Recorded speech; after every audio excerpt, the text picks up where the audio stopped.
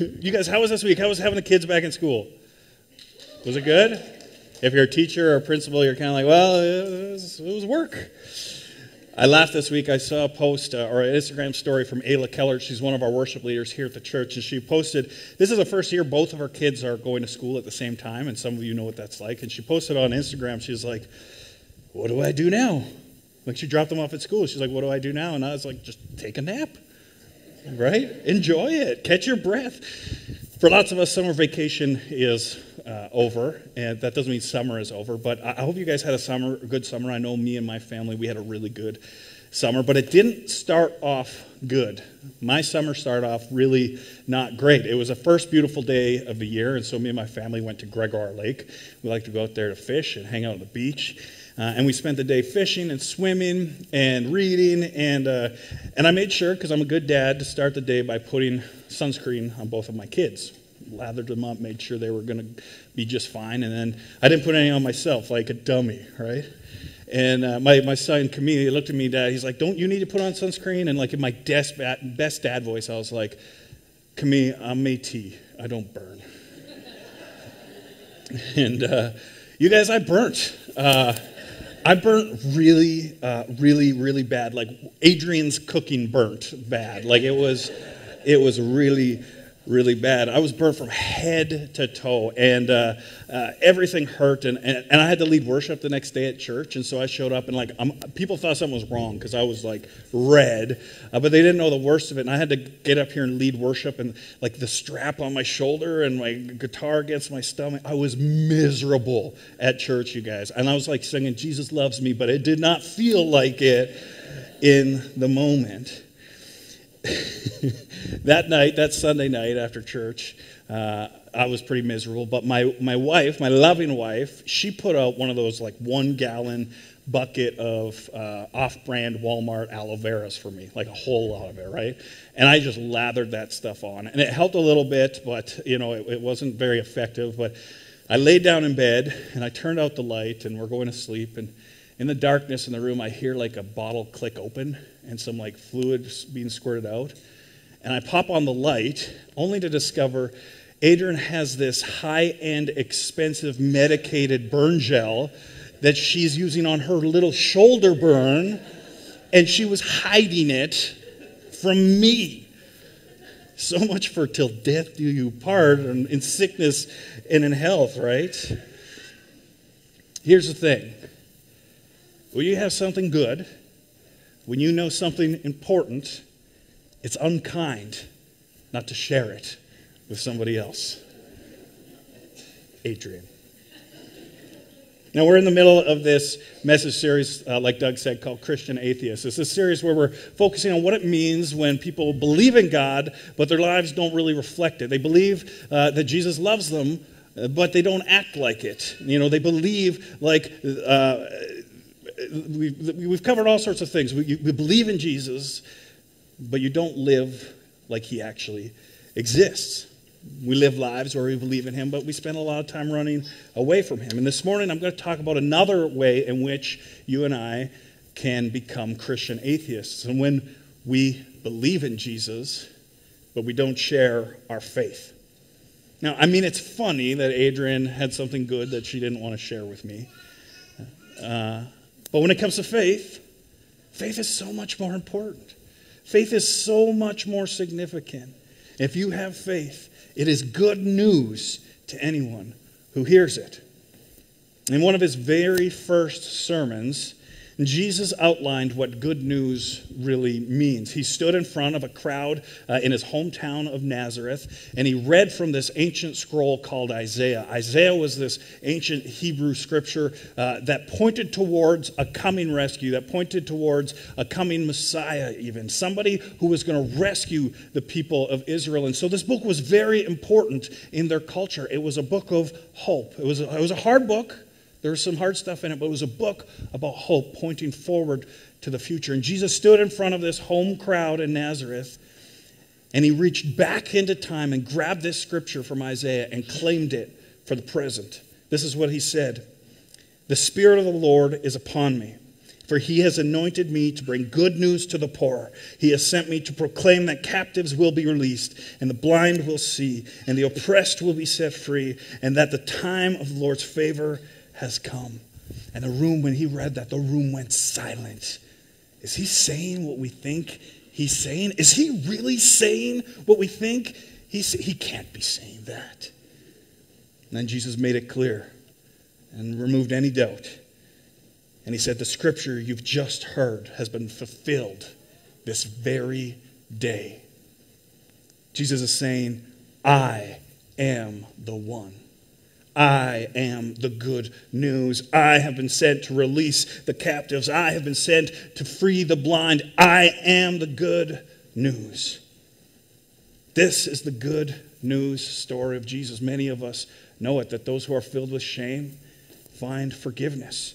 Those walking in darkness discover light. Those harassed by the enemy of their souls find freedom. And those whose bodies begin to fail them can find a healing in the blood of Jesus. If you're a Jesus follower, you know this good news.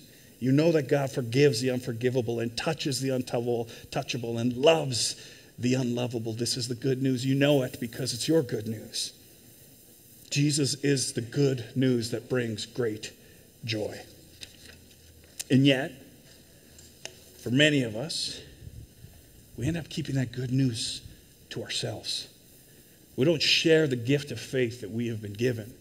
And we take the light we've discovered, and as Jesus said, we hide it under a bowl. We believe in Jesus, but we don't share our faith. And you guys, I get it. There are plenty of reasons why it's intimidating or uncomfortable to share your faith. I don't know if you've ever been up late at night flipping through the channels. If you do that, if you have cable, you do that still. And you come across a televangelist, and it's a little embarrassing, right? You're a little bit embarrassed that they say they're a Christian and you're a Christian too. Really, they're grifters who are trying to get gullible money to give them money. And so maybe you don't want to share your faith because you don't want to be associated with them. Or you don't want to be associated with some of the horrible things that have been done in the name of Jesus, or some of the politics that are uncomfortable and kind of gross to you, and you don't want to be associated with that. I get it. There's all sorts of reasons not to share your faith. Or maybe you don't share your faith because you don't feel qualified, right? You don't feel like you've read your Bible enough. You don't think you know enough. You're not articulate enough. This is a reason why we don't share our faith. We'll leave it to the guys up from the stages to share their faith. But you know a good news story. And I have good news for you, is God has chosen the foolish things of the world to shame the wise. So if you don't know what you're talking about, guess what? That means you should be talking. You should be sharing your faith. Now, my friend James, who was playing keys this morning, he's a man of God. He has been an inspiration to me. When they showed up many, many years ago, they mentored me as a worship leader, James and Rita, and James and Rita have played a very important role in my life. And one of the greatest lessons I've learned from James is he likes to refer to this story in the Bible. It's in the older scriptures in Numbers, from Numbers 20, and it's this story where God used Balaam's donkey to communicate a message on behalf of God.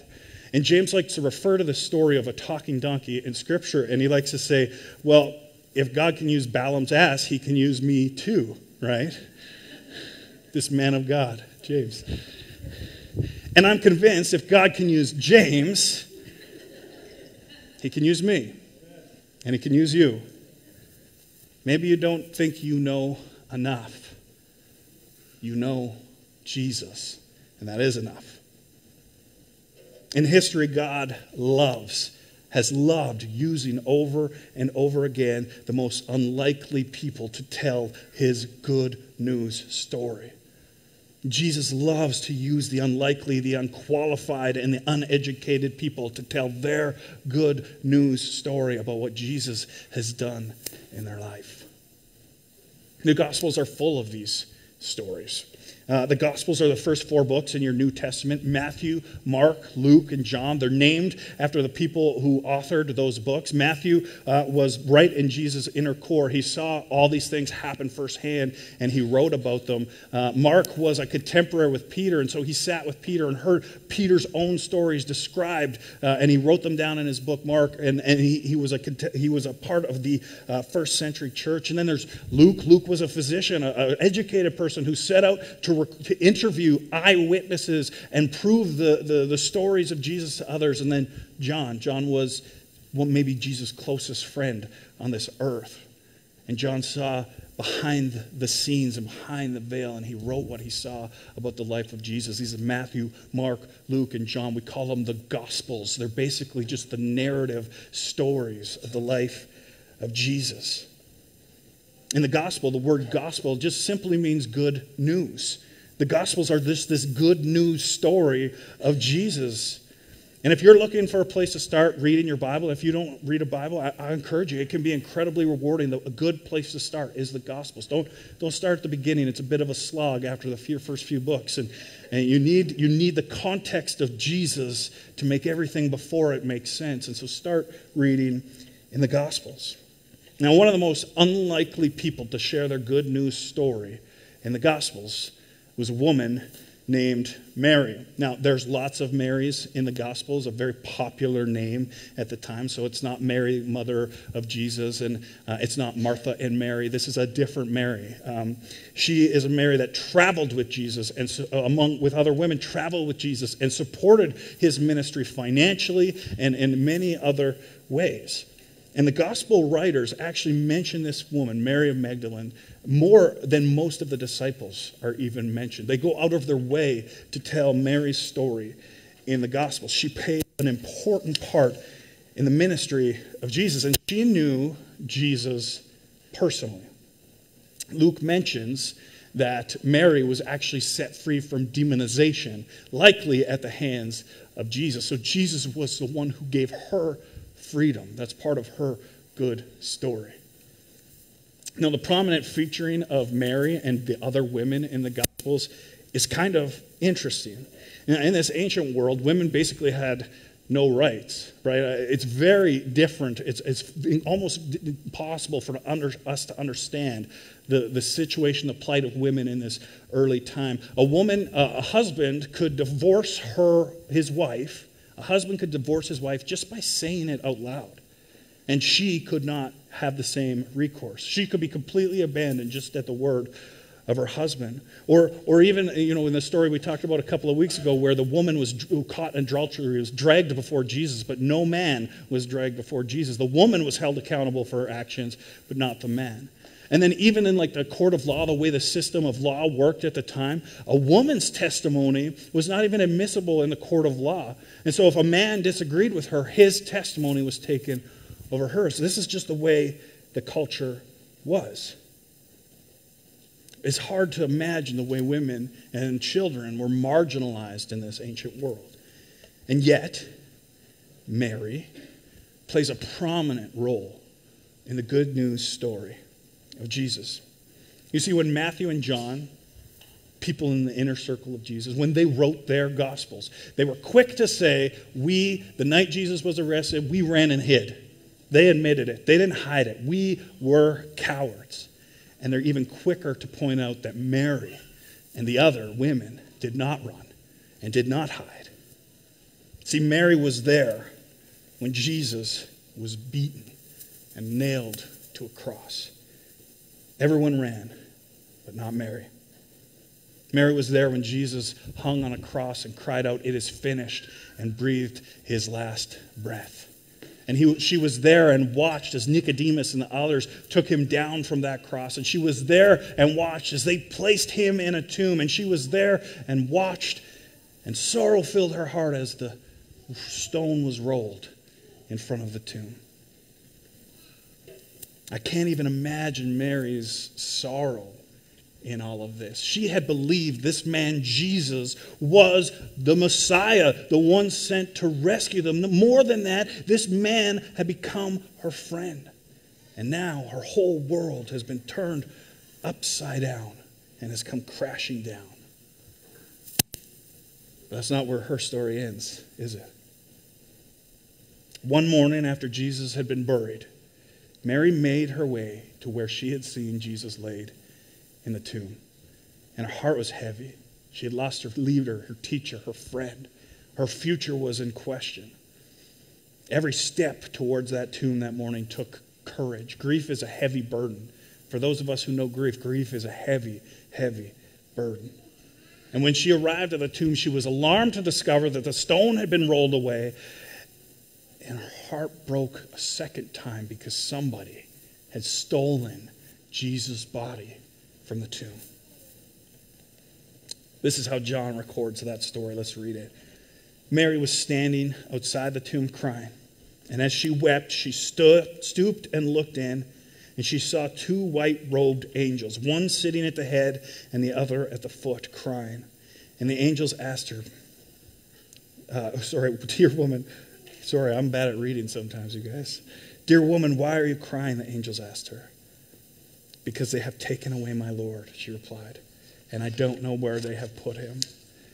And she turned to leave, and she saw someone standing there. It was Jesus, but she didn't recognize him. Dear woman, why are you crying? Jesus asked her. Who are you looking for? And she thought he was the gardener. Sir, she said, if you have taken him away, tell me where you have put him, and I will go and get him. And then Jesus says, Mary! Mary! And upon hearing the voice of Jesus say her name, she turned to him and cried out, Teacher! Grief can be blinding. Grief can be blinding. But I love that when she sees Jesus for the very first time, she thinks he's the gardener, right? She doesn't even recognize him. How often do you or I make this mistake and not recognize Jesus at work and moving in our lives and our families? Jesus has an assignment for her, one that he planned out in advance. This meeting with Mary at the tomb is on purpose. John goes on to record this. Jesus said, don't cling to me, for I haven't yet ascended to the Father, but go and find my brothers and tell them, I am ascending to my Father and your Father, to my God and your God. And Mary Magdalene found the disciples and told them, I have seen the Lord. And then she gave them his message. The first person to witness the resurrected Jesus was Mary, a woman, someone whose testimony, whose trustworthiness was not counted in the court of law. But this is the first person that Jesus chose to tell his good news story to. Mary, go tell the others. And boy, did she. She ran to the disciples. She told them the good news. And the world has never been the same since. This is Mary's good news story. Jesus found me. I was broken. I was battered. I was assaulted by evil on every side. And he picked me up. Jesus gave me a purpose. He gave his life for me so that I might share in his resurrected life. That's her story. What's yours? Were you drowning in addiction and Jesus set you free? Was your life falling apart? Was your family falling apart and Jesus helped put it back together? Were you spiraling and lost and didn't even know if you wanted to live to tomorrow, but Jesus gave you a purpose to live? What is your good news story? Your good news story starts in the Bible, but your good news story begins and ends in the life that you're living, the truth of that good news story in your life right now.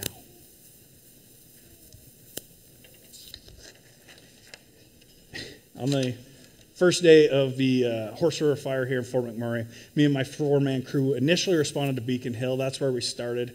But when everyone got evacuated, it came over the loudspeaker for the firefighters to abandon that area. And we ended up getting reassigned to Wood Buffalo and Dickinsfield area. And I was really annoyed. I did not want to come back across the bridge over to this side of town when I knew what was happening over there.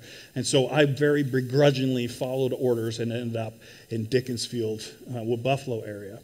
And the reason why I was mad was because I didn't think there was any fire risk in that area. I felt like I was being reassigned to an area that didn't need me. And part of the problem was I didn't have a radio.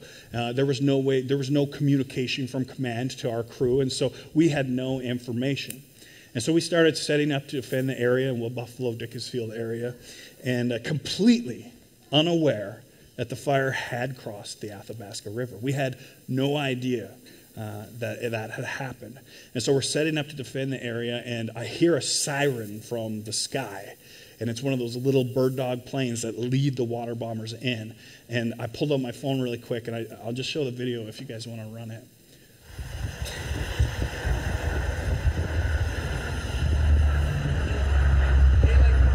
We're in the right spot. Well, that's why are we here? We had no idea that 200 meters into the forest, there was a fire barreling towards us. You can hear my buddy Ryan say, well, we're in the right spot, right? We had no idea, but you know who knew? It was those pilots. They had the perspective. They had the information. They knew something that I didn't know. And because they shared that, because of their help, because of their effort, because they did with that information, they moved on it and acted on it, they helped me and protected me.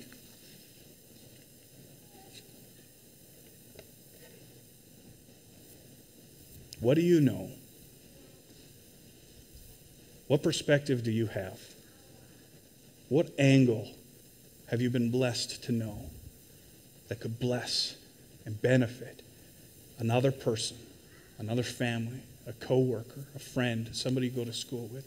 What do you have? What faith story do you have that somebody you know needs to hear? The Apostle Paul put it this way, or no, Peter said it. And if someone asks about your hope as a believer, always be ready to explain it.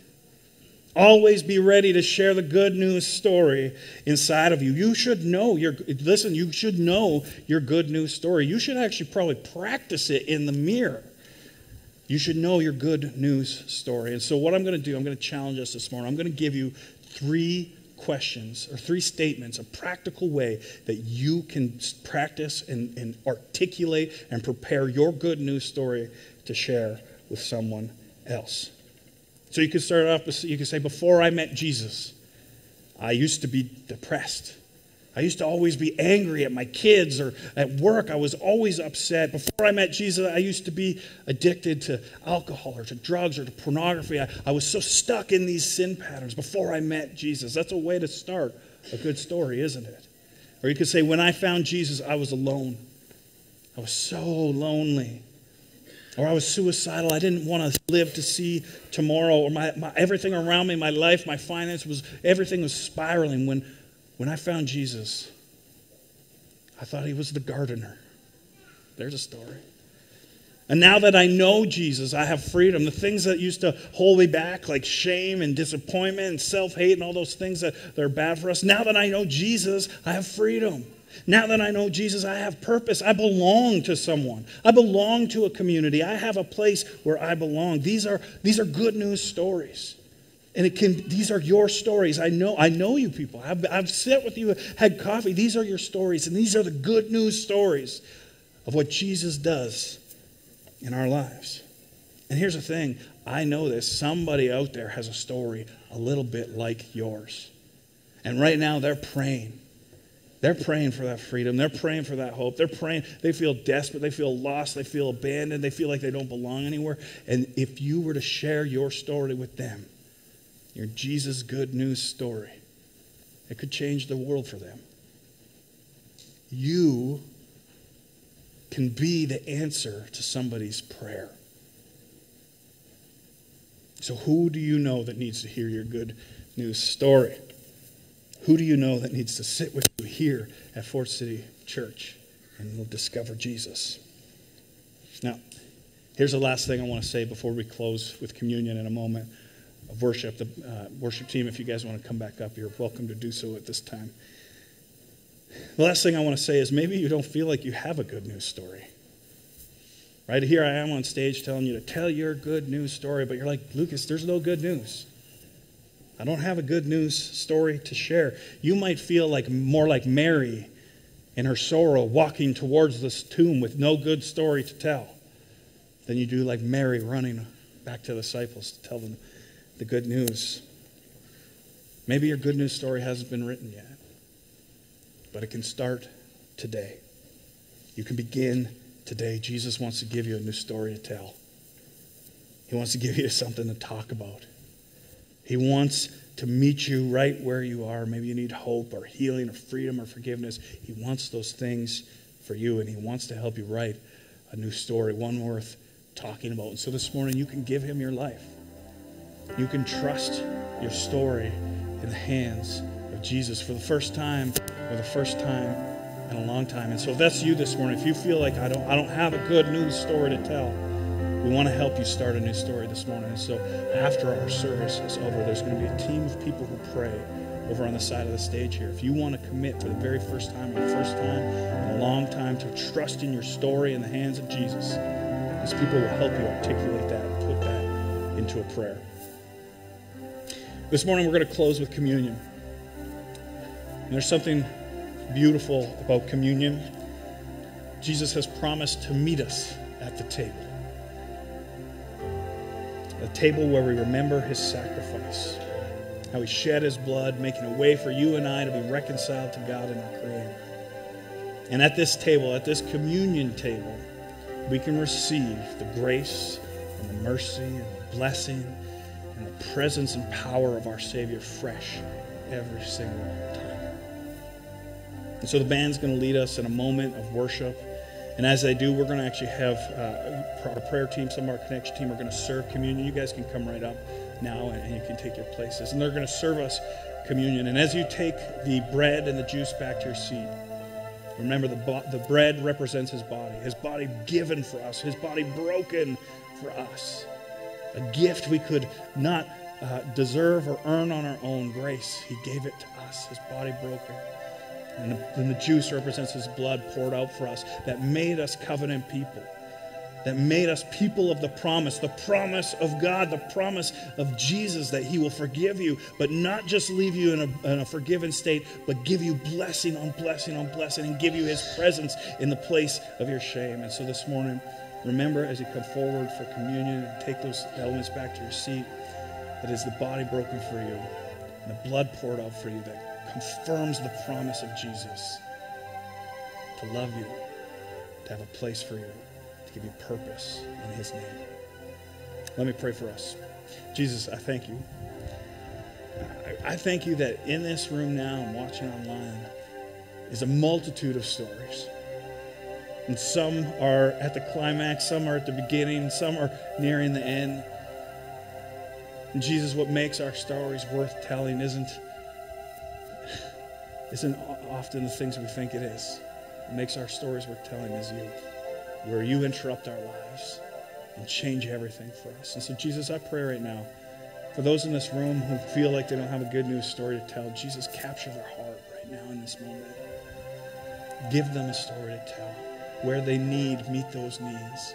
Where they want, meet those wants. Jesus, bless those people and begin writing a good news story that they can share.